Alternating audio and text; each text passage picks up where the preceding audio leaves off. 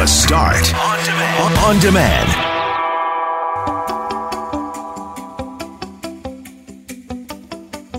Ukraine remains front and center, and we had much to discuss today. We visited with Global's David Aiken to talk about Canada's commitment to Ukraine and to find out what else our country can do. We also got reaction from a former Global Winnipeg colleague, Anya Nazarovich, to discuss how she feels about the situation given her Ukrainian heritage. There was a massive crash on Highway 1 between Brandon and Verdun on Thursday, and the province says it's doing everything it can to keep our highways safe. But we spoke to a trucker today who says that's a load of hogwash. And we had some fun talking about times that our loved ones dropped in unexpectedly, like an Ohio reporter whose mom drove by and said hi while he was trying to record his television hit. I'm Brett McGarry alongside Greg Mackling and Loren McNabb. We are Mackling, McGarry, and McNabb. And this is the Friday, February 25th podcast for The Start. Mackling, McGarry, and McNabb, thank you very much for joining us this Friday morning on The Start.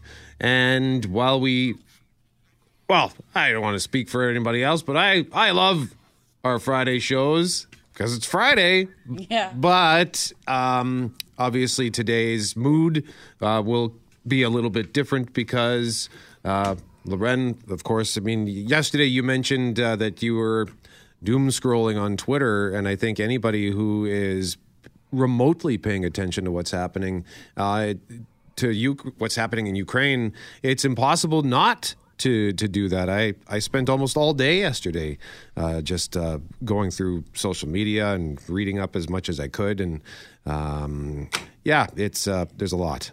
We're in such a different time here watching this unfold in front of us. And at 9:35, we had a defense analyst on yesterday talking about just the difference of what's happening here right now. We've never seen anything like this before. It's an invasion on a European country. We haven't seen that in, 80 years. Talking about the fact that, we have seen wars unfold or invasions or attacks unfold on television, but social media is now playing a huge role, and you're seeing people who are in their homes as planes fly overhead, as bombs drop, as babies scream in the background, posting their accounts on different social media platforms. There was, a dad who was saying goodbye to his kid yesterday on the bus as he stays back to fight, that was making the rounds on social media, and people were working to verify that video. Is that true? There's all these things going on that you're watching like in very real time, and it's so very different than to how anything we've ever experienced before. And so you're at this distance, but still so connected. And I think, there was people all over Canada and all over the world yesterday who were asking the same questions we were. Where does this go? How does this end? What does this look like? Kids, my own kids were asking, Mom, what's happening? Like, is this something could that come here? Is that going to happen here? And you try to keep the TV off and the radio off as much as possible for the younger ones. But just this world we're living in right now is so connected. So you hurt for the people there. And then you're thinking, well, what's next? Where does this go? And I think one of the things I had so many opinions yesterday and thoughts about what's going down. First of all, in Ukraine right now, they're telling men 18 and over to stay put, to fight, so they can't leave. And you're trying to imagine what that would feel like if that was somebody you knew over there, if that was your kid or your dad or your uncle or your brother, and they're staying behind for that moment. That's something we haven't talked about since, almost conscription times here in Canada. So you're having those thoughts. And then you're watching in Russia them protest over this, Greg, and the very protesting in Russia comes with far greater penalties than anything any Canadian could imagine, right? Like, you can go to jail instantly for protesting in that country, depending on what you're angry about. And yet they're taking to the streets. And so I had all these highs and lows yesterday, just trying to figure out how to feel about everything and how to explain that to the average person in terms of why this is so crucial that we not turn our backs, that we not turn our eyes away from this. Yeah, I just mentioned to you both on our chat here, I'm surprised at how much information is still managing to flow out of Ukraine, out of Russia. You mentioned those protests late yesterday afternoon. There started to be reports of gatherings in Moscow, of anti-war protests, and then very quickly the reports of a declaration of those protests being deemed illegal. And then very late last night, maybe early this morning, the gigantic crowds that were recorded in St. Petersburg and in Moscow, absolutely mind-blowing, because you do know what's on the line when people take to the streets in Russia. So that was one thing. as I mentioned, the fact that this information is still flowing, I'm surprised that Russia hasn't knocked out all the telecommunications in Ukraine. So you still have television reporters live on the ground. We're seeing these heartbreaking, overwhelming videos from Ukraine, from families under attack, and these separations. And as I mentioned to you guys also yesterday, that's where my heart was, my mind was immediately when this story broke. It had to do with families. It had to do with kids. It had to do with young men fighting for their country. My kids are 15 and a half, and I can only imagine that there are boys similar, if not their exact age, who are going to decide to fight for their country, whether their parents want them to or not. There are going to be families who are separated. There are going to be families that are making very difficult decisions on how to move forward. Do we send everybody to Poland? Do we send everybody elsewhere if we can? All the different decisions, heartbreaking decisions that need to be made in this modern contemporary country that is under attack. 43 plus million people in Europe, in these large cities, and it's overwhelming. And so trying to sort that all out, Brett, it's going to be a tough time for so many of us. We continue the conversation on Ukraine as the Ukrainian president says both military and civilian areas in Ukraine are being hit by Russian attacks, with air raid sirens sounding in several cities throughout the country for a second straight day. Russia's military continues to surge towards the Ukrainian capital of Kyiv, where the sound of explosions are becoming more frequent. Russia's Foreign Minister Sergei Lavrov says diplomatic negotiations will begin once, quote, democratic order is restored in Ukraine. The Secretary of State Antony Blinken said the capital could well be under siege as U.S. officials believe Russian President Vladimir Putin is trying to overthrow the government of Ukraine. Ukraine's president says he's learned he's target number one for Russian forces. ABC's Aaron Katersky is in the western Ukrainian city of Lviv. While a number of people have been packing up and leaving, able-bodied men have been told to stay. We know the border checkpoints have become clogged with people trying to get out. Here in Lviv, the streets are much quieter. A number of the shops have closed, and we've seen people dragging suitcases and jugs of water toward cars as they try to move to safer ground. Brian Clark, ABC News. So you heard in that report the fact that men in Ukraine have been told to stay behind. So what happened yesterday is the Ukrainian president ordered a general military mobilization. So that means the conscription of reservists for service and a ban on any male citizen age 18 to 60. And that came from the State Border Guard Service. So anyone from 18 to 16 years old in that country who's a male can't leave right now. And you can imagine how people there are feeling, let alone the people around the world watching this unfold. And in Manitoba, we said yesterday, there's like 160,000 plus Manitobans of Ukrainian descent. Many might still have family back in Ukraine and are watching and waiting to see how their family might react. Are they going to go? Are they going to stay? And what kind of decisions might they be making? Manitoba Nick Crowett says his father-in-law made the choice about the military days ago.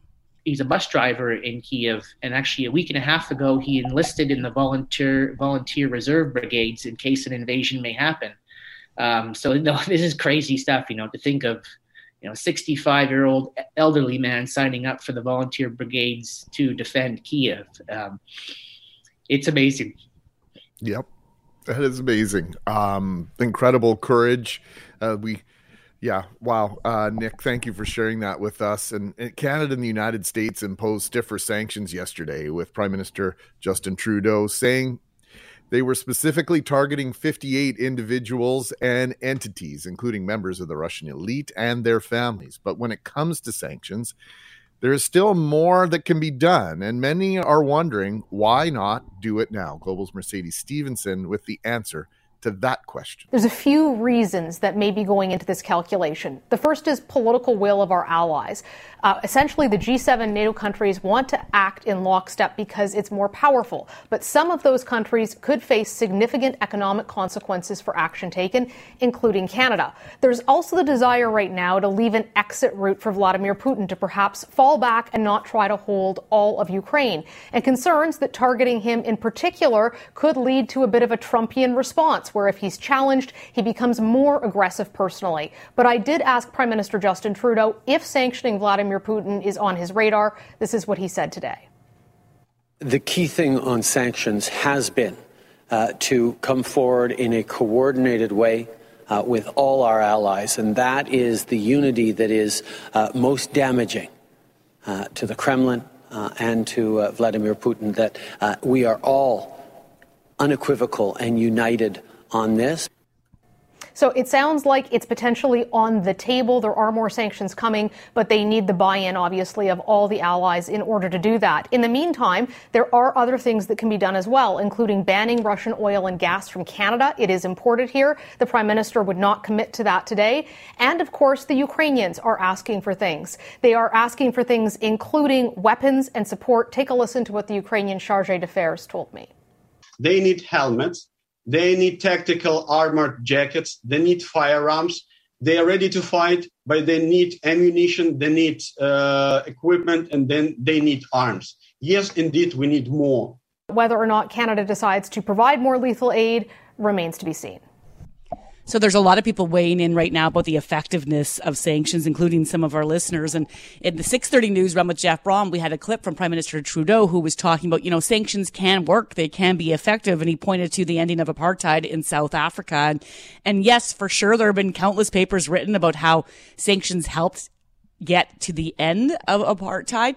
But I think the first were imposed in like mid 80s, maybe 86, and apartheid didn't officially end until 1990. So it was still a months/years long process to end what was going on there. And they work best in countries that want to trade with you. And so yes, there is trade with Russia for sure.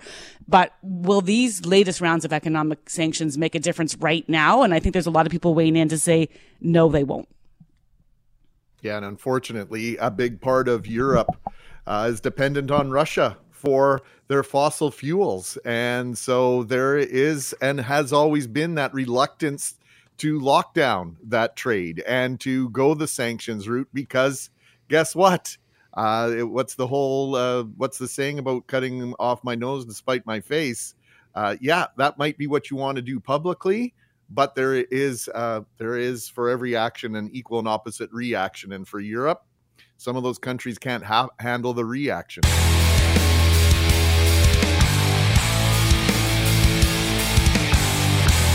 This comes from WSYX ABC 6 in Columbus, Ohio, and the tweet reads, "A mother's love."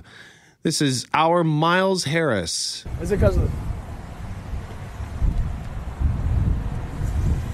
This is my mom. Hold on. I'm trying to work right now. You over there calling my phone. This is D'Angelo. You can say hi. And don't be holding up traffic because you got cars behind you. Did you record that?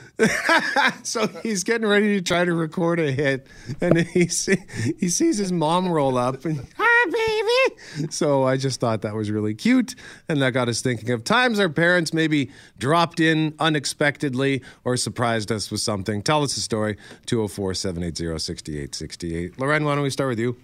Well, this makes me just think of the idea that, like, I used to be really against the popper-inner. The person that just pops in, just popping into the house. I'm just popping in. And you're like, just text me or shoot me a line that you're going to be popping in. And especially if you're coming from a distance, like, what if I'm not here? But man, I love a popper-inner now. And I do anything to have more popper-inners in my life, because the pandemic, of course, has limited some of that. One of the greatest surprises I had was with my mom. It was my 30th birthday, and I didn't have any inkling this was happening. A friend of mine we had this apartment, and it had a rooftop overlooking the CN Tower in Toronto, and we were just going to go up there to have supper that night for my 30th, and then the next day there was supposed to be a party, and I get upstairs and I turn the corner, and who's sitting there but my sister, who's flown in all the way from England, and my mom, who's come in from Minnedosa, and I literally just dropped to the ground and started bawling, because I think I've said this before in telling this story. You don't know how much you miss someone until they're right in front of you, and you just think, oh my gosh, I needed you. And it wasn't about the birthday. I really feel like they both, my mom and my sister, knew that, I needed to have them with me at that time, and it was awesome. So I like surprises, and pop her in her anytime. Okay. And Jeff Braun, how about you next? Yeah, also with the pop-in, when I first moved to the city in the mid to late 90s, my dad would every now and then just pop in, which was always a surprise because I was in Winnipeg and he lived in Altona at the time. So it was an hour-long drive. He'd be in the city for a meeting or something like that. And then he'd just pop in to take me out for dinner or something. So I'm always, glad to go have a meal with the old man. But like Loren said at the beginning, when you're young like that, it's like, you know what? Call first, Dad. It's not that hard. You just let me know that you're going to come, and I could actually, be ready to go for dinner when you arrive, kind of thing. So now, yeah, also like Loren, I would just be thrilled if he just showed up out of the blue for any reason. So, yeah. Well, if you bring food, you can come over. Food and a shovel, judging from the pictures outside your place, but yes. And a toboggan. Don't forget the toboggan. Poitras. When I was away out working in like Alberta and BC, my mom would send me these care packages, and most of the time she didn't tell me that it was coming. So I would kind of just, get home and there'd be a tag or something in my mailbox saying, "Hey, you got something at the at the post office." So I'd go and pick it up, and usually it was just like regular stuff, like salt and pepper. She'd give me toilet paper, like kitchen utensils and stuff like that. But I always requested that there be a loaf of Winnipeg rye bread of some sort. It would either be natural bakery or city bread. It doesn't matter to me. I love both equally, and I switch back and forth between the two depending on how I'm feeling that day. But the Winnipeg rye you could get in Calgary was crap. It was old by the time you already got there, and I made that known to my mom, so she always made sure to include a loaf of Winnipeg rye bread. So thanks a lot, Mom. Always appreciate it. Greg? Well, I guess it was the pop-in that I did on my mom in November of 1991. I'd moved to Calgary, and the Grey Cup was going to be in Winnipeg. And a buddy of mine had a situation with his girlfriend. He's like, "Greg, I got to get home right away, but I don't have a car, and there's no way I'm taking a bus. Can you drive me to Winnipeg?" I'm like, you want me to take a week off work? And yes. Okay. So it was decided we would come to Winnipeg, and I walked in the front door. My mom was on the phone with one of her friends, and I'll never forget. "Oh my God, Greg, he just walked in the door. I gotta go." And I never seen my mom genuinely so surprised. Aww. Because she was a surpriser. She liked to surprise other people. So to be able to surprise her like that, one of the highlights of my relationship with my mom for sure. So wait, you told her you were coming, or you just decided you were no going to idea. Come? Okay, she had no idea, and I'd only been in Calgary for a couple of months. Mr. Forte? When I was 20, I was doing an internship at a radio station in Flin Flon, Manitoba. Yeah.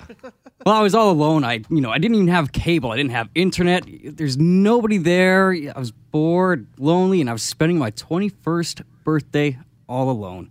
So I'm working at the radio station, and the receptionist says, "Hey, Jeff, there's a package here for you." So I go down, look, and there's a birthday cake and some balloons. My parents had got that delivered to the radio station. So just, it really, really brought me up. You're all alone, and all of a sudden, boom, cake. What kind of cake? Yeah. I can't remember. I can't remember. It's just birthday cake.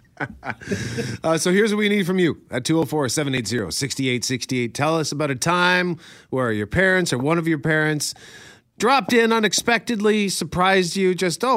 I wasn't expecting to see you here. Like a few years ago, I don't know, 6-7 years ago on my birthday, I came inside. I was outside having a smoke, and I come in, and there's my mom sitting in the newsroom, and she brought me KFC for lunch for my birthday. That's so cute. She had done it for me one time in grade 4, and I used to talk so she brought me KFC to school, and she always threatened she'd do it again, and she showed up at work, and it was just wonderful. So in grade 4, wasn't that awesome? Were you not just pumped, or were you embarrassed? Is that the embarrassed age? At first embarrassed, but when I saw she had KFC, I was like, okay. Give me some of that the skin. 11 herbs and spices trumps all.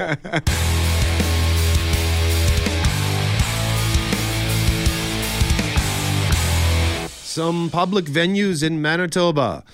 say people will still have to show proof of COVID-19 vaccination even after the province lifts the requirement next Tuesday. The owners of the Winnipeg Jets and Manitoba Moose say they will keep the rule in place for National Hockey League and American Hockey League games until April 30th. We are listening to our clients, our fans that say, I'm more comfortable if the people around me are fully vaccinated. So we did a survey. A large majority of our fan base, our clients, indicated that was where the comfort lied. And so we're just protecting our business, quite honestly, and maintaining that policy. So the voice you heard there is, of course, Kevin Donnelly. He's the Senior Vice President for Venues and Entertainment of True North Sports and Entertainment. So again, he's talking about that vaccine requirement being in place until April 30th. And as far as masks go, no mandate, but fans are going to be strongly encouraged to wear them past March 15th, which is when that provincial mask mandate lifts. But again, they won't be required by True North. I think that that's an evolution that everyone's going to have to develop their own sense of comfort. I mean, effective March the 15th, you would walk into an elevator and there's not an obligation for other people in that elevator to wear a mask. You will go on a city bus and there's not an obligation for people on that city bus to be wearing a mask. So we're going to be a mask-friendly environment. We're going to encourage and recommend mask wearing. If you're not comfortable, your option are to tuck that thing as tightly as you can around your nose and have a good quality mask. Have an N95 that best protects you. But I think that there's an evolution that needs to happen to all of us as we get more comfortable with masks not being as commonplace as they are today.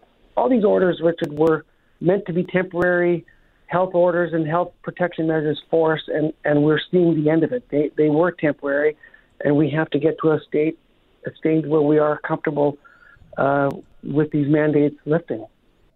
So Kevin Donnelly was, of course, talking to Richard and Julie on the news yesterday afternoon. He referenced in that first clip the fact that they heard from their fan base. And in case you're asking, here's how True North came to these decisions. It was a lot of discussion internally, and we did a couple surveys recently that just asked our fan base, our constituents, what they were most comfortable with. And it came back quite resoundingly that the continuation of keeping the audience restricted to vaccinated fans only was the preference. So that's where we're rolling, at least through the end of the regular season. So that will take us to April the 30th.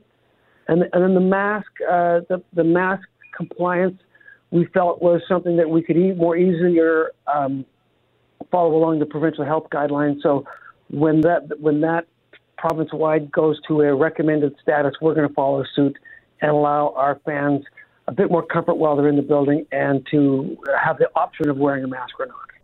Okay, so one of the questions you might be asking, Greg, is about which games this applies to and which events.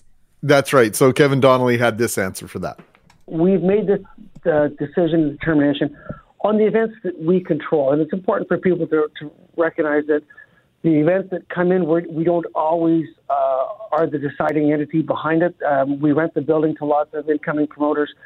So we're going to allow them, just like the concert hall is doing, we'll allow the promoter of the day, the decision maker of the day, to determine what policy they want to adhere to, and then we'll enact that. So if, for example, a show wants to be open to the entire population base, whether they're vaccinated or not, we will allow that, and we will just not ask for vaccination status when people enter. In all cases, we will let that mask mandate follow the public health guidance, but this decision today is just strictly for Moose and Jets. We're going to have the Moose and the Jets be on the same page, so vaccinated patrons only till the end of April. But concerts and other events, we'll be asking people to go to our website or Ticketmaster site to check what the rules of that day would be. And of course, Donnelly also mentioned the fact that staff would remain masked, at least for the foreseeable future. This is a big move in my view. The Jets aren't filling their building at the moment. A huge game in the standings last Saturday afternoon. Just over 12,000 people in the building, well under 13,000. So to essentially eliminate 10 to 15% of your potential ticket purchasers when you're operating at less than full capacity is a genuine listen to those who are coming to the building. Donnelly says the move is to protect its business. I'd have to suggest it's not without some risks, though, Brett. The risk of alienating fans who haven't been in the building for 2 years, those people might not be very happy about this move.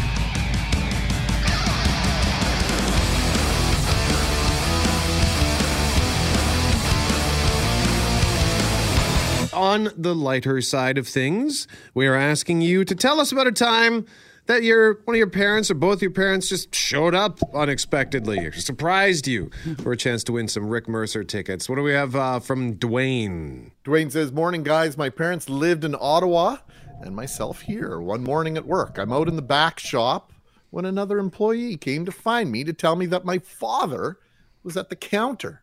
The whole way back to the counter, I was like, he's in Ottawa. I talked to him last night. There's no way it's him. Sure enough, it was. Had a great little visit. My only regret is that I didn't take the rest of the day off to spend with him before his connector flight to Vancouver was supposed to leave. Rest in peace, Dad. That from Dwayne. Thanks, Dwayne. That's great. That is great. And we have a listener right now, and I don't want to say his name just in case the person he's going to pop in on is also a CJOB listener, although they're in Saskatchewan. But he's on his way right now to do a pop-in, making a 8-hour trek for a popper-inner. So I'm excited to hear how that goes. I love when people make those surprises. Do you remember last year when we shared that audio from that woman who hadn't seen her son in 2 years because of the pandemic? And so she flew back to Winnipeg from the East Coast to surprise him. There is nothing better than that feeling when you're just so excited to see someone and they are completely shocked to see you. So that's great. Oh, that's awesome. And this was inspired by a Columbus, Ohio reporter who was getting ready to record his hit. And then he stops because his mom is rolling up and she shouts, "Hi, baby." And it was funny because, you know, he's a young man, but in that moment, you could see him sort of return to being an embarrassed kid. He's like, "Really, Mom?" And even his body language and his language, his voice changed. And so I think it was a really adorable moment. It's time for the couch potatoes to assemble. Jeff Braun, do you approve of his cover of Mission Impossible? Mission accomplished. Yes! Yes! Finally win. We got to tell you about some stuff that's coming out this weekend and next week, stuff to watch, including something that I thought was a prank, but I know Greg's actually excited about it. The first thing is on Netflix. It's a spin-off series of one of my favorite shows of the last decade, which was Vikings. It was on from 2013 to 2020. Co-Canadian produced show, by the way. It was co-produced by Chorus Entertainment. It aired on the History Channel, and it was awesome. And no, I'm not saying it was awesome because I'm a company guy. It was just a great show. And now we have a spin-off called Vikings Valhalla. You are here for your families. You are here for your honor. Now you are here because you are Vikings.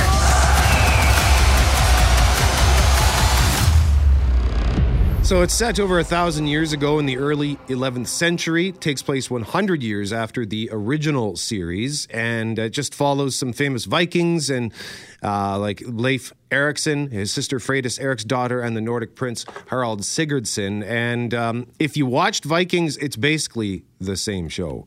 They're still fighting with each other. They're still fighting with England. They're still fighting over religion and whether or not they should turn to Christianity or stick with their old gods like Odin.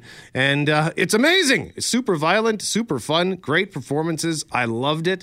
8 episodes. It's now available on Netflix. Got to watch it in advance. Can't recommend that enough. And if you never watched Vikings, you could still watch this and enjoy it. You don't need to have seen any of the previous series. So that's on Netflix. And Jeff, there's something coming next week on Crave. Yeah, on Tuesday, a documentary about the man that brought us Seinfeld and Curb Your Enthusiasm. It's the Larry David story. I'm a total fraud. And the Curb outlet for me is this guy I want to be. He's completely honest, just the opposite of who I am. And it's a thrill. I got lucky, and I'll leave it at that.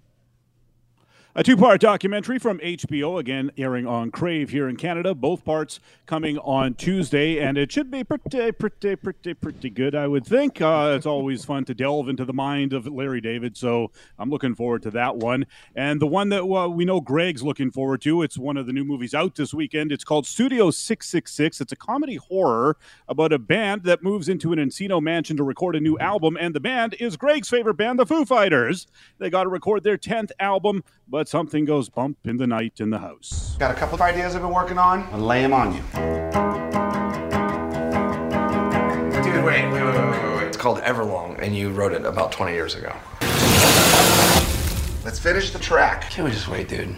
Play the drums. So Mackling, are you going Why to see are they this? doing this? Why is this happening? Why not? Because Why? they can. Oh, they are weird. at this point in their career. They have more money than they know what to do The with. giving up They point? are the rock and roll band on the planet. And why the hell not? That's why they're doing it, Loren, because they can. You know, the Foo Fighters been famous for their artistic videos since they came on the scene, and they fancy themselves as sort of actors in the first place. So I won't be running out to see it this weekend. I've got other plans, but I will be seeing this, and I will be seeing it in the theater.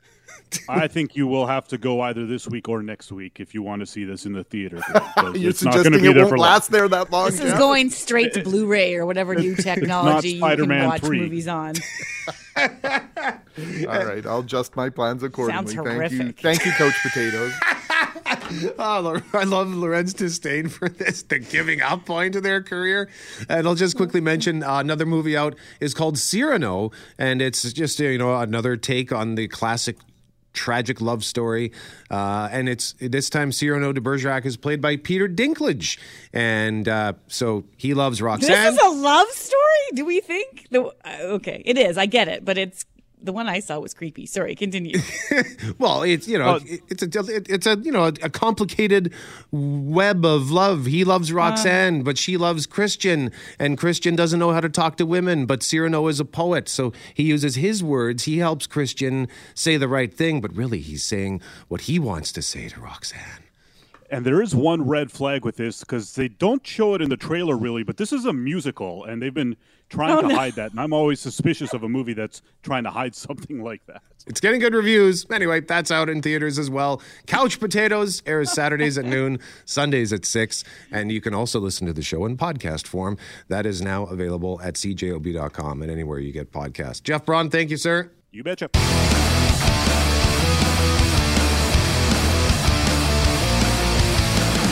Prime Minister Justin Trudeau will be meeting with heads of government of other NATO countries to discuss the situation in Ukraine. Yeah, that meeting's at 9 Eastern. And of course, it follows a move yesterday where Canada and, of course, other countries announced a range of measures in response to Russia's invasion of Ukraine. Many people are wondering, are more actions, more sanctions potentially coming? David Aiken is our chief political correspondent and joins us now from Ottawa. Good morning, David. Morning, guys. What's happening today? What's on the Prime Minister's agenda starting at 9? Yeah, I think that's where you start. This is a NATO meeting. So this is, obviously NATO is the military alliance. And NATO leaders, including the Prime Minister, will be looking to coordinate more activity to protect NATO members. And yesterday, Canada made some significant military commitments, sending a battery of artillery to Latvia. Latvia doesn't border Ukraine, but it does border Belarus, and we know Belarus has been a bad actor here. Canada also committing some naval assets. The HMCS Halifax, with 460 soldiers on board, will depart. Probably will take a month before it can get to Eastern Europe, but the Halifax will be there. That's a frigate. Also operating already in the region is HMCS Montreal, region being it's in the Mediterranean, so at least it's a little closer. Both the Montreal and Halifax will join a NATO maritime group. So we'll likely get some more details on that. And then also Canada sending a Canadian Forces cyber warfare team. And we did hear yesterday that military officials saying when Russia attacked, it was on all domains, all military domains, land, air, sea, and cyber. That's an increasingly important part of the military action. So Canada is sending a cyber warfare team.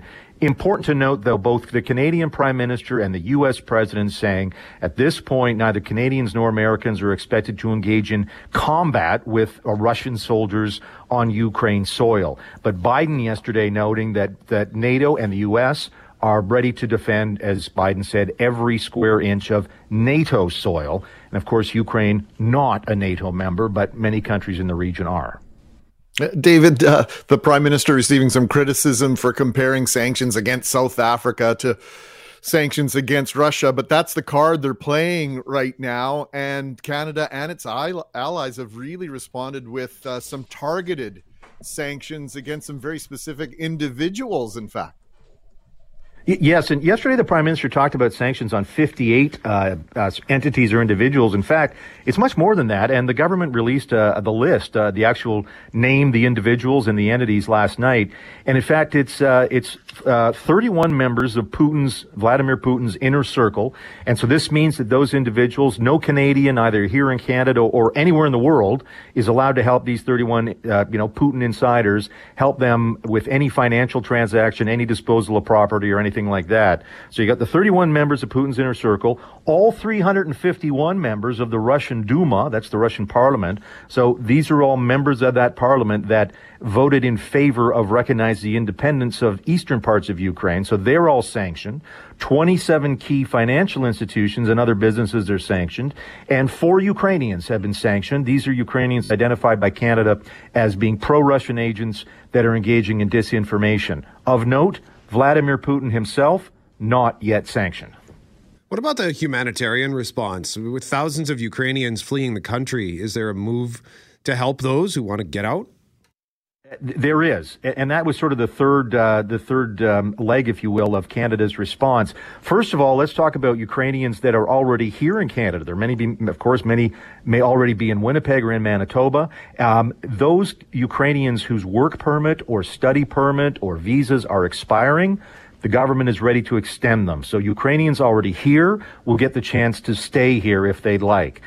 Next thing, getting Ukrainians out. So first, Canada is deploying overseas consular staff to countries in the region to make it easier and quicker to get the paperwork process. The paperwork burden is being lowered, so it will be easier for Ukrainians to get visas to come to Canada. But here's the thing you may have seen overnight is the Ukrainian president has made it illegal for men aged 18 to 60 to leave the country. Ukrainian men, they're needed. And right now there's martial law in Ukraine. And so the president said no man aged 18 to 60 is allowed to exit the border, even if a Canadian official was standing on the other side of the border in, say, Poland, ready to offer a visa. It's illegal for those men to exit the border. David, we have just a minute left here, so I just wanted to follow up. You mentioned no sanctions yet against Vladimir Putin. I know Trudeau said yesterday they're working to fall in line with other countries so that they're sort of all agreeing on what should happen next. Is that what's stalling sanctions against Putin himself? Like, why not, is the question from me. That's pretty much it. That the sanctions, the G7 and NATO think have to be applied in concert. So there's the Putin sanction. Here's another one. There's something called the SWIFT financial network. This is a global network that banks use to trade payments and things like that international banks use. Ukrainians had asked the G7, kick Russia off of SWIFT. That would do a real body blow to the Russian economy. That's the Ukrainian ask. And yesterday when the G7 met, Boris Johnson, the UK PM, said, yeah, that's a good idea. Let's kick Russia off SWIFT.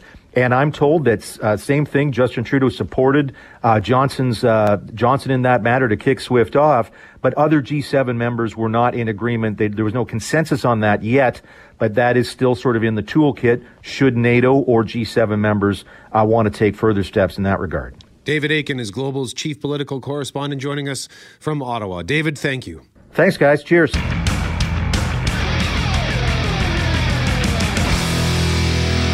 From the Ontario border all the way to Saskatchewan, the Trans-Canada Highway is open.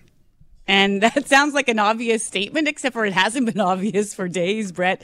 Hasn't been obvious on and off, quite frankly, through January and February. We haven't really had that full open Trans-Canada Highway for days. 1 week ago, of course, there was that blizzard that shut down sections of the number one in and around Winnipeg for at least 48 hours. And then on Saturday night, Brandon got some ice rain that fell, and that combination of ice rain and freezing temperatures has really been causing problems ever since. It's been closed on and off west of Brandon pretty much since last weekend. And there was an accident yesterday, a massive pileup that closed it again. 3 were sent to hospital.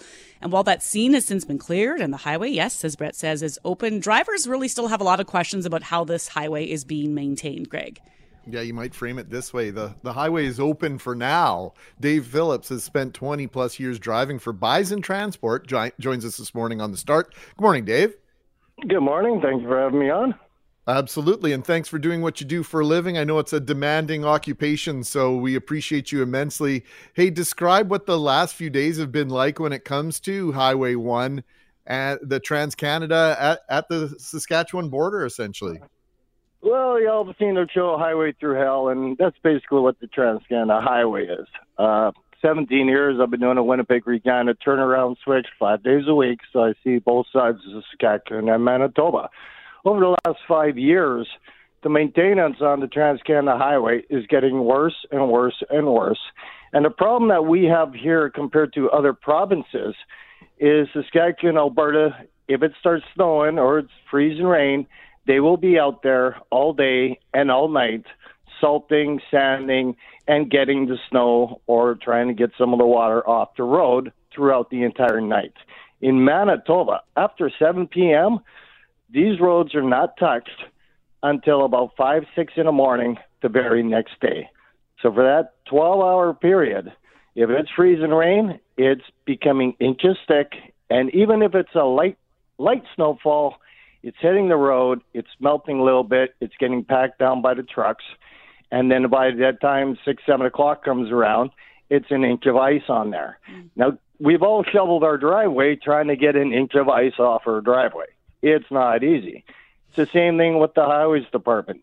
You throw salt down, that salt's not even going to take effect for about 2 or 3 hours until traffic and the sun hits it.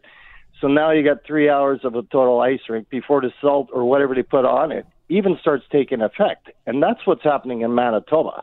The accident in western Manitoba, that's been a ticking time bomb for years to come.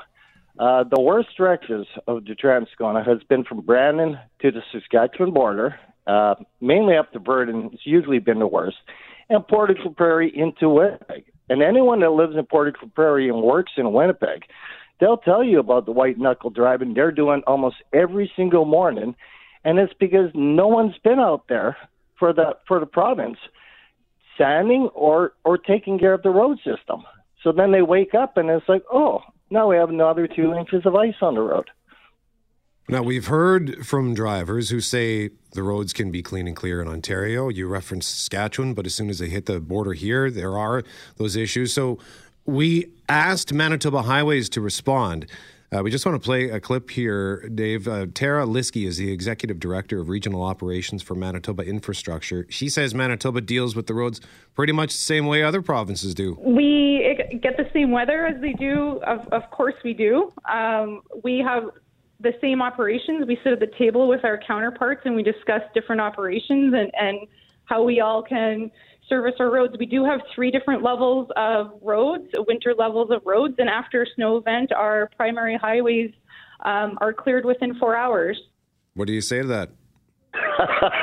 4 hours, that's funny. Let's put it this way. With the rain event that we had last Saturday, a week ago, that freezing rain event, that event hit most of Saskatchewan, Regina, everything up to our Manitoba border. And we just got a little taste of it around Brandon. We just got a little bit of it.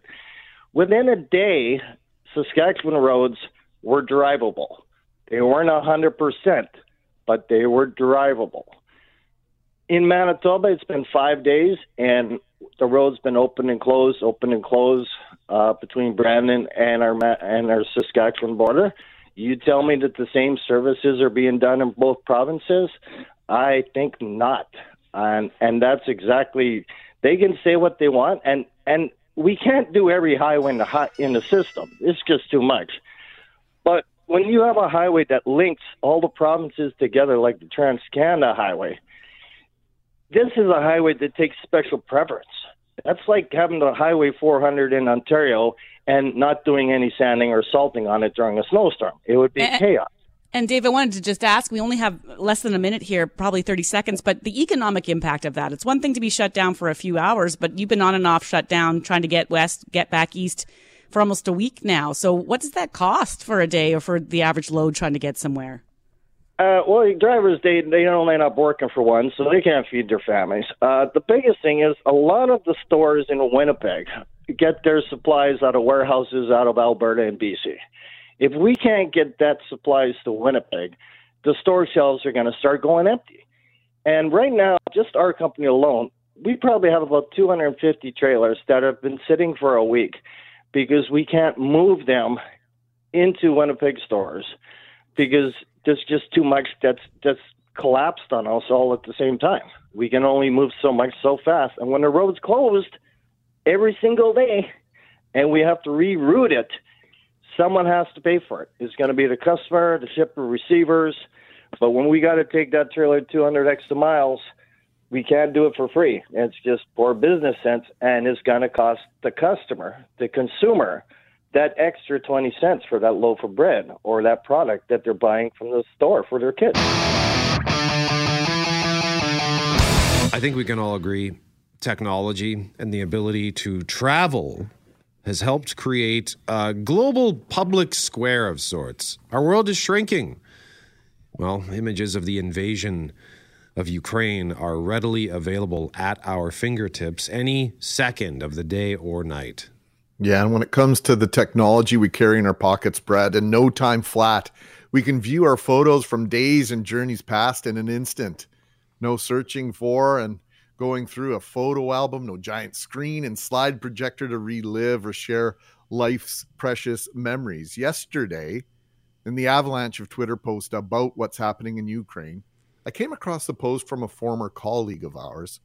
4 pictures featuring blue skies and breathtaking scenery and pictures of beautiful, old, if not ancient buildings in Ukraine. One of those photos also featured the beaming smile of our next guest. Let's say good morning to our friend who created that post and shared her memories. Good morning, Anya Nazarovich. Good morning. Thanks for making the time for us today. It's great to connect with you. I really wish it wasn't under these circumstances. Anya, tell us about those pictures. Yeah, circumstances are not great, obviously, but you said it perfectly. We are able to look back at these pictures with such fond memories, and that was during my trip when I went in 2017 for a very close friend's wedding, and that was also my experience with a true Ukrainian wedding, which was seriously incredible. And so I went there, and the wedding was at the beginning of the trip, and then I just got to walk around I was just there with a big group of friends. I wasn't with any family, but we just got to live, and we were in Lviv for 10 days, and that was my first experience with being able to see where my great-grandparents came from and just kind of experience the lifestyle that my parents have kind of helped us live at home in Winnipeg for our whole lives, but never neglected to kind of make sure that this was a huge part of our lives. Yeah, because you've been involved over the years in a number, I think, of events, if memory serves, from your social media as it pertains to the Ukrainian community. Yeah, we are super, super involved with Folklorama when it happens here. I've volunteered since I could probably form a memory. I started handing out suckers to people waiting in line, and now I wait tables there and serve liquor and perform there as well, because we grew up Ukrainian dancing, and my dad grew up Ukrainian dancing, and my mom grew up singing in a choir here, Okoshit's choir. And now my mom and I sing in a choir together called Melis. So yeah, we work and we perform at Boquerama each year, and then of course just other events around the city that are constant because the community in Winnipeg is so large. Yeah, it's a massive community. We've been highlighting that a lot in the last couple of days and weeks, Anya, just the connection that hundreds of thousands of Manitobans have to Ukraine. And whether you've ever been there like you have or you haven't, so many people are feeling that, I think, today. And I'm curious, when you watch what's going on over there, and you're probably even seeing landmarks that you saw, like the church that's in the backdrop of some of the live shots, the square, you can relate in such a different way. And so what have you been thinking and feeling over the past couple of days as you watch what unfolds there? Yeah, it's funny because like you said, it doesn't matter if you've never been there. Like I'm a very lucky third generation Ukrainian who's been able to go back and see these places that we hear about or we see pictures of. But it is a pretty great feeling of hopelessness. Like I sit here on vacation right now, staring at beautiful mountains and in this hotel, and I'm safe, and I, can go outside and walk and not fear for my life. And you think back to when you were there walking freely when there was no war going on, and it's very, hopeless because what can I do? The most I can do is, share my experiences and think about the beauty of it and donate if I can, and just pray that people there can find safety or leave or, but it's still even just horrific to think about the fact that some people won't, they can't. So, but it is nice to see the community really rallying, and even just friends of ours who aren't Ukrainian standing with us. It's very encouraging here. Anya, ironically here, I'm looking at CNN, and Jim Shudo is standing in Lviv. It's 4:42 in the afternoon there. And he's standing atop a building, and you can see these amazing structures in the background. Can you take us on a little bit of a virtual tour of Lviv? What is that city like? How big is it? What sort of, food did you experience there? Nightlife? Can you give us a little bit of a tour? Yeah, I could only assume he's probably standing at the top of the City Hall tower, which actually the picture that I shared is where that is as well. So if that is what I'm thinking, then that's probably where he's standing. But I stayed in. We got a little apartment just kind of off the city center. So cobblestone streets and sidewalks, which when you're walking in heels is not ideal, but very authentic, very old. There is a very vibrant nightlife. Places are very, very lively and fun, and the food you can find traditional, but you can also find like McDonald's or sushi if you really wanted to. But it was very interesting to go for. You go. We experienced this one restaurant that was in this old, kind of looked like a townhouse almost, and super traditional, very dark inside. Bars where you have to have a password to get in, and then you go underground in their old war bunkers that have turned into restaurants and bars. And that's where you find a lot of the history as well. There'll be people walking around singing folk songs or something like that to your table, and you're, eating the authentic food. And like I said, then you can go and get like a bagel sandwich at the corner. So it's a very healthy mix, but you can tell at least that the culture there is still super, super vibrant. The markets we went to are like shopping malls. They're huge. You're sitting there looking at Baba, who literally made this blouse right in front of you. And there's 16 just like splattered on this, what looks like clotheslines, but they've basically formed it into a wall of embroidery. And it's just incredible. Anya, you mentioned feelings of hopelessness. What do you do about that? Or what can other Canadians do as it pertains to, just reaching out to those who might have ties to Ukraine? Yeah, that's a good question. I have had a lot of people actually reach out to me. And it's for me, I was like kind of taken aback at first. I was like, oh, that's so random and so nice. But when it's become, 6 or 7 people reaching out, or people responding to the stories and stuff that we're sharing on Instagram or Twitter, of just saying, we're thinking of you, or we're praying for you.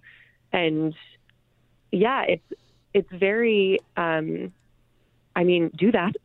It feels very nice. And it feels, it's nice to know that even people who aren't Ukrainian are thinking of their Ukrainian friends and wanting to do something to make them feel better, or donate if they can, like those types of things. That it feels like our community has grown with so many people who aren't Ukrainian, who just, look at that. And how can you not look at that and just feel gutted?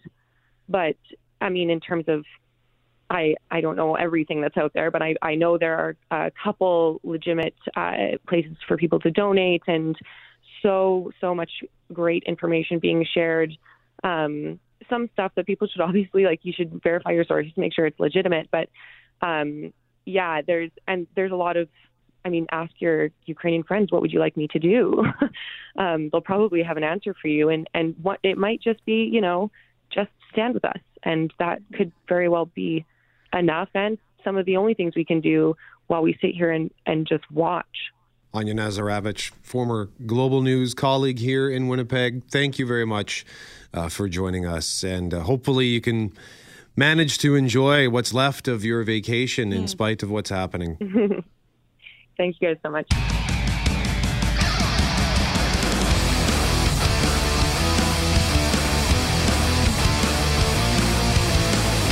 Greg, who do we talk to every Friday just after 9 o'clock?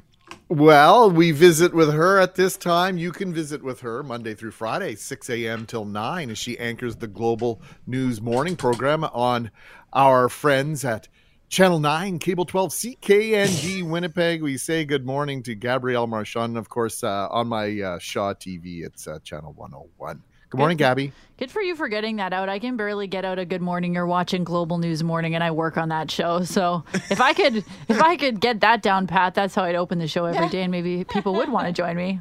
We'll see. We'll work on it.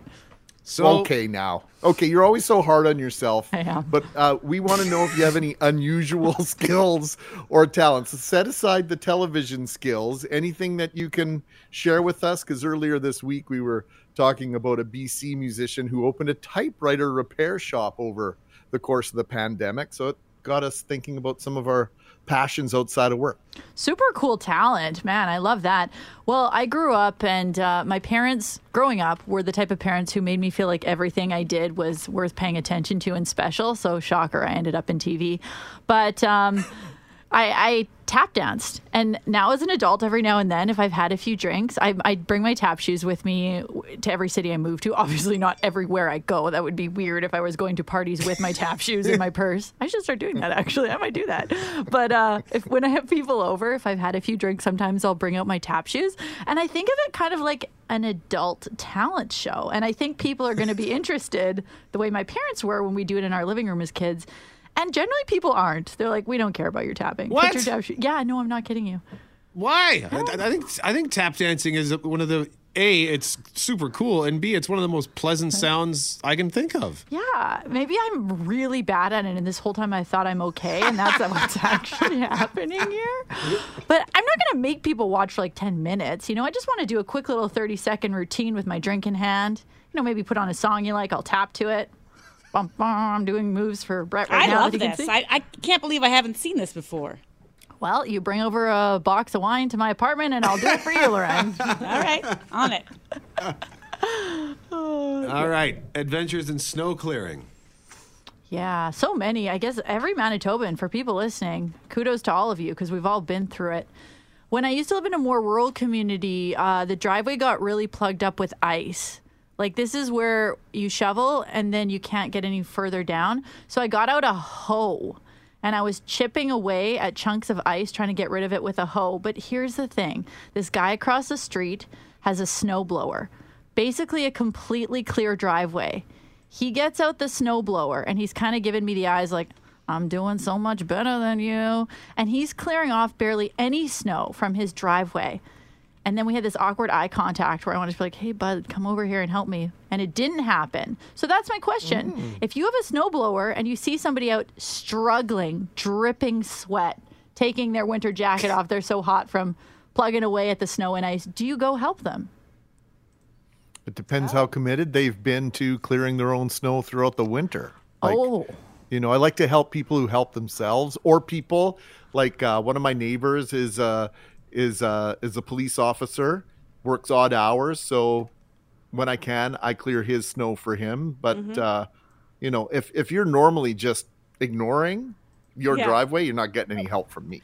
Who was it yesterday that has a neighbor that just, or was it a listener that just said they like to watch their neighbor because they never clear, and that like three times a day they get stuck in their driveway and they just stand there watching them. There's and no you would feel sympathy bad in the neighborhood for that right. individual. You can't feel bad for the person who never shovels.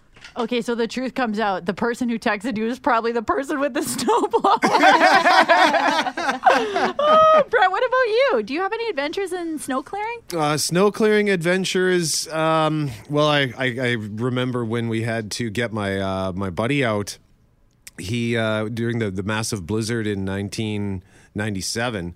It was 97, right, Mackling? I don't know why I'm drawing a blank on that. 97. Okay, yeah. So he lived in East St. Paul, but he had to stay at my place that night because he knew he wasn't going to get home after work. And he ended up staying at my place for like 3 days. And we finally had to dig him out, but we had to dig out like half of the street to get him out. So that was fun. 'Twas the winter of 1997. Many Cheetos were consumed. That's actually fairly accurate. And before we let you get out of here, Gabby, favorite smells? Oh, what is my favorite smell? You know what? Anything really, we always talk about this. Cheese, deep fried, popcorn. Oh, the smell of popcorn. I was in the Canada Life Center vicinity by a Moose game. It was close to a Moose game the other weekend, and I almost ran in there. I wanted to be like, can you guys just let me buy popcorn and leave? Is this like a movie theater? Just let me through the doors, let me get some popcorn, and I'll be out of your hair, I swear. The smell of popcorn, I tell you, I wish they made it into perfume. I would wear it.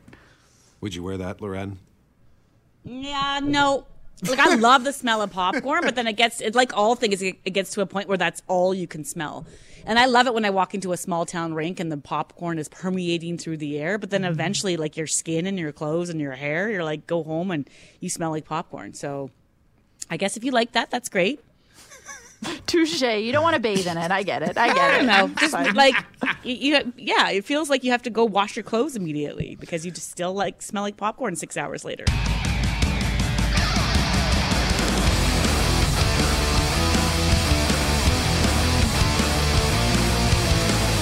Mackling, McGarry, McNabb, we are talking about the times when our loved ones surprised us when they just dropped in and showed up. Like there's an Ohio reporter who was trying to record a hit and his mom rolls up beside him and shouts at him, "Hi, baby!" And it was really cute. So we have tickets to give away for Rick Mercer, Just for Laughs, Comedy Night in Canada, Burton Cummings Theatre, Friday, May 13th. Mike is one of our runners-up, and Mike, thank you for this. I laughed so hard at this text. When I was in my 20s living with a buddy, my mom decided to pop in with 3 of my aunts to show them my new place.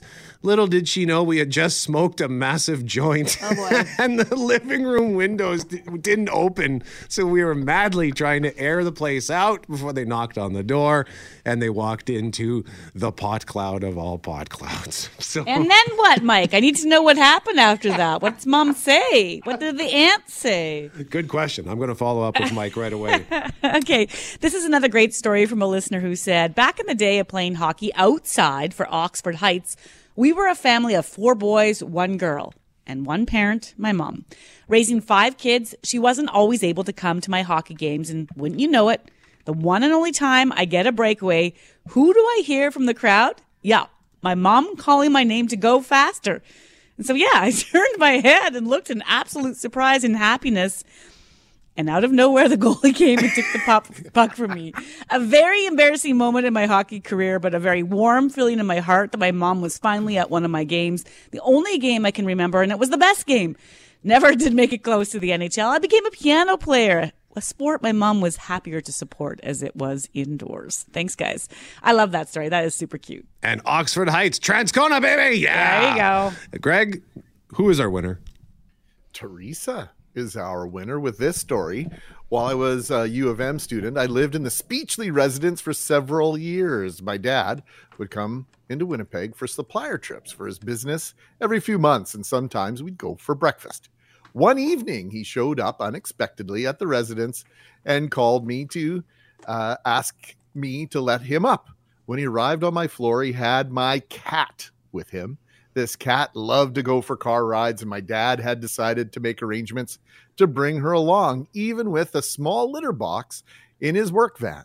I was so glad to see him and, of course, my cat. But what I didn't expect was that most of my floor mate neighbors would be happy too. For the next hour or so, my cat was a hit, getting lots of attention. One of my friends was a grad student from Macau, and he was in tears cuddling my cat. He told me later that seeing the cat reminded him of home. He hadn't seen his family in 2 years at that point. My dad died last summer in palliative care at my brother's house, and the last few weeks of his life, he was most comforted by my brother's cats. I miss him so much. That's from Teresa. Thank you so much for that, Teresa, and congratulations. What has Teresa won, Brett? Teresa has won 2 tickets for Rick Mercer hosting Just for Laughs Comedy Night in Canada, Burton Cummings Theatre, Friday, May 13th. Congrats, Teresa. Thanks to all for participating as always. The stories are all amazing. Mike's responded. His mom was not impressed. Oh! And his aunts were very conservative, he says, and they were oblivious.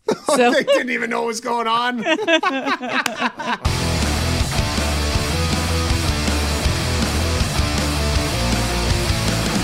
We are going to combine Black History Month with our love of our neighborhoods. I grew up in, I've just mentioned it last half hour, Transcona. I now live in Osborne Village and love it. I've lived in the Corden Village, loved that. I love walking in Crescentwood and River Heights. Mackling, you're proud of your roots in which neighborhood? West End forever, baby. And Loren, remind us where you grew up. No, you remind me where I grew up. That's how this is going. Minnedosa. Well, listen, if you want to wear that neighborhood pride, there is a clothing company for that. It's called YWG 204, and its founder is Emerson Brewster, who joins us now live on 680 CJOB. Mr. Brewster, good morning to you, sir. Good morning. How's it going? We're doing all right, bud. So listen, what's your neighborhood? Where'd you grow up? I grew up in EK. Sorry, not Transcona, because people mix that up with Transcona. East Kildonan. There's a line, KP Mall, and then there's my side, Keenly side. And hang on, how do you feel when you got labeled a Transconian versus an EKer? Well, that starts fights. No high neighbor over here.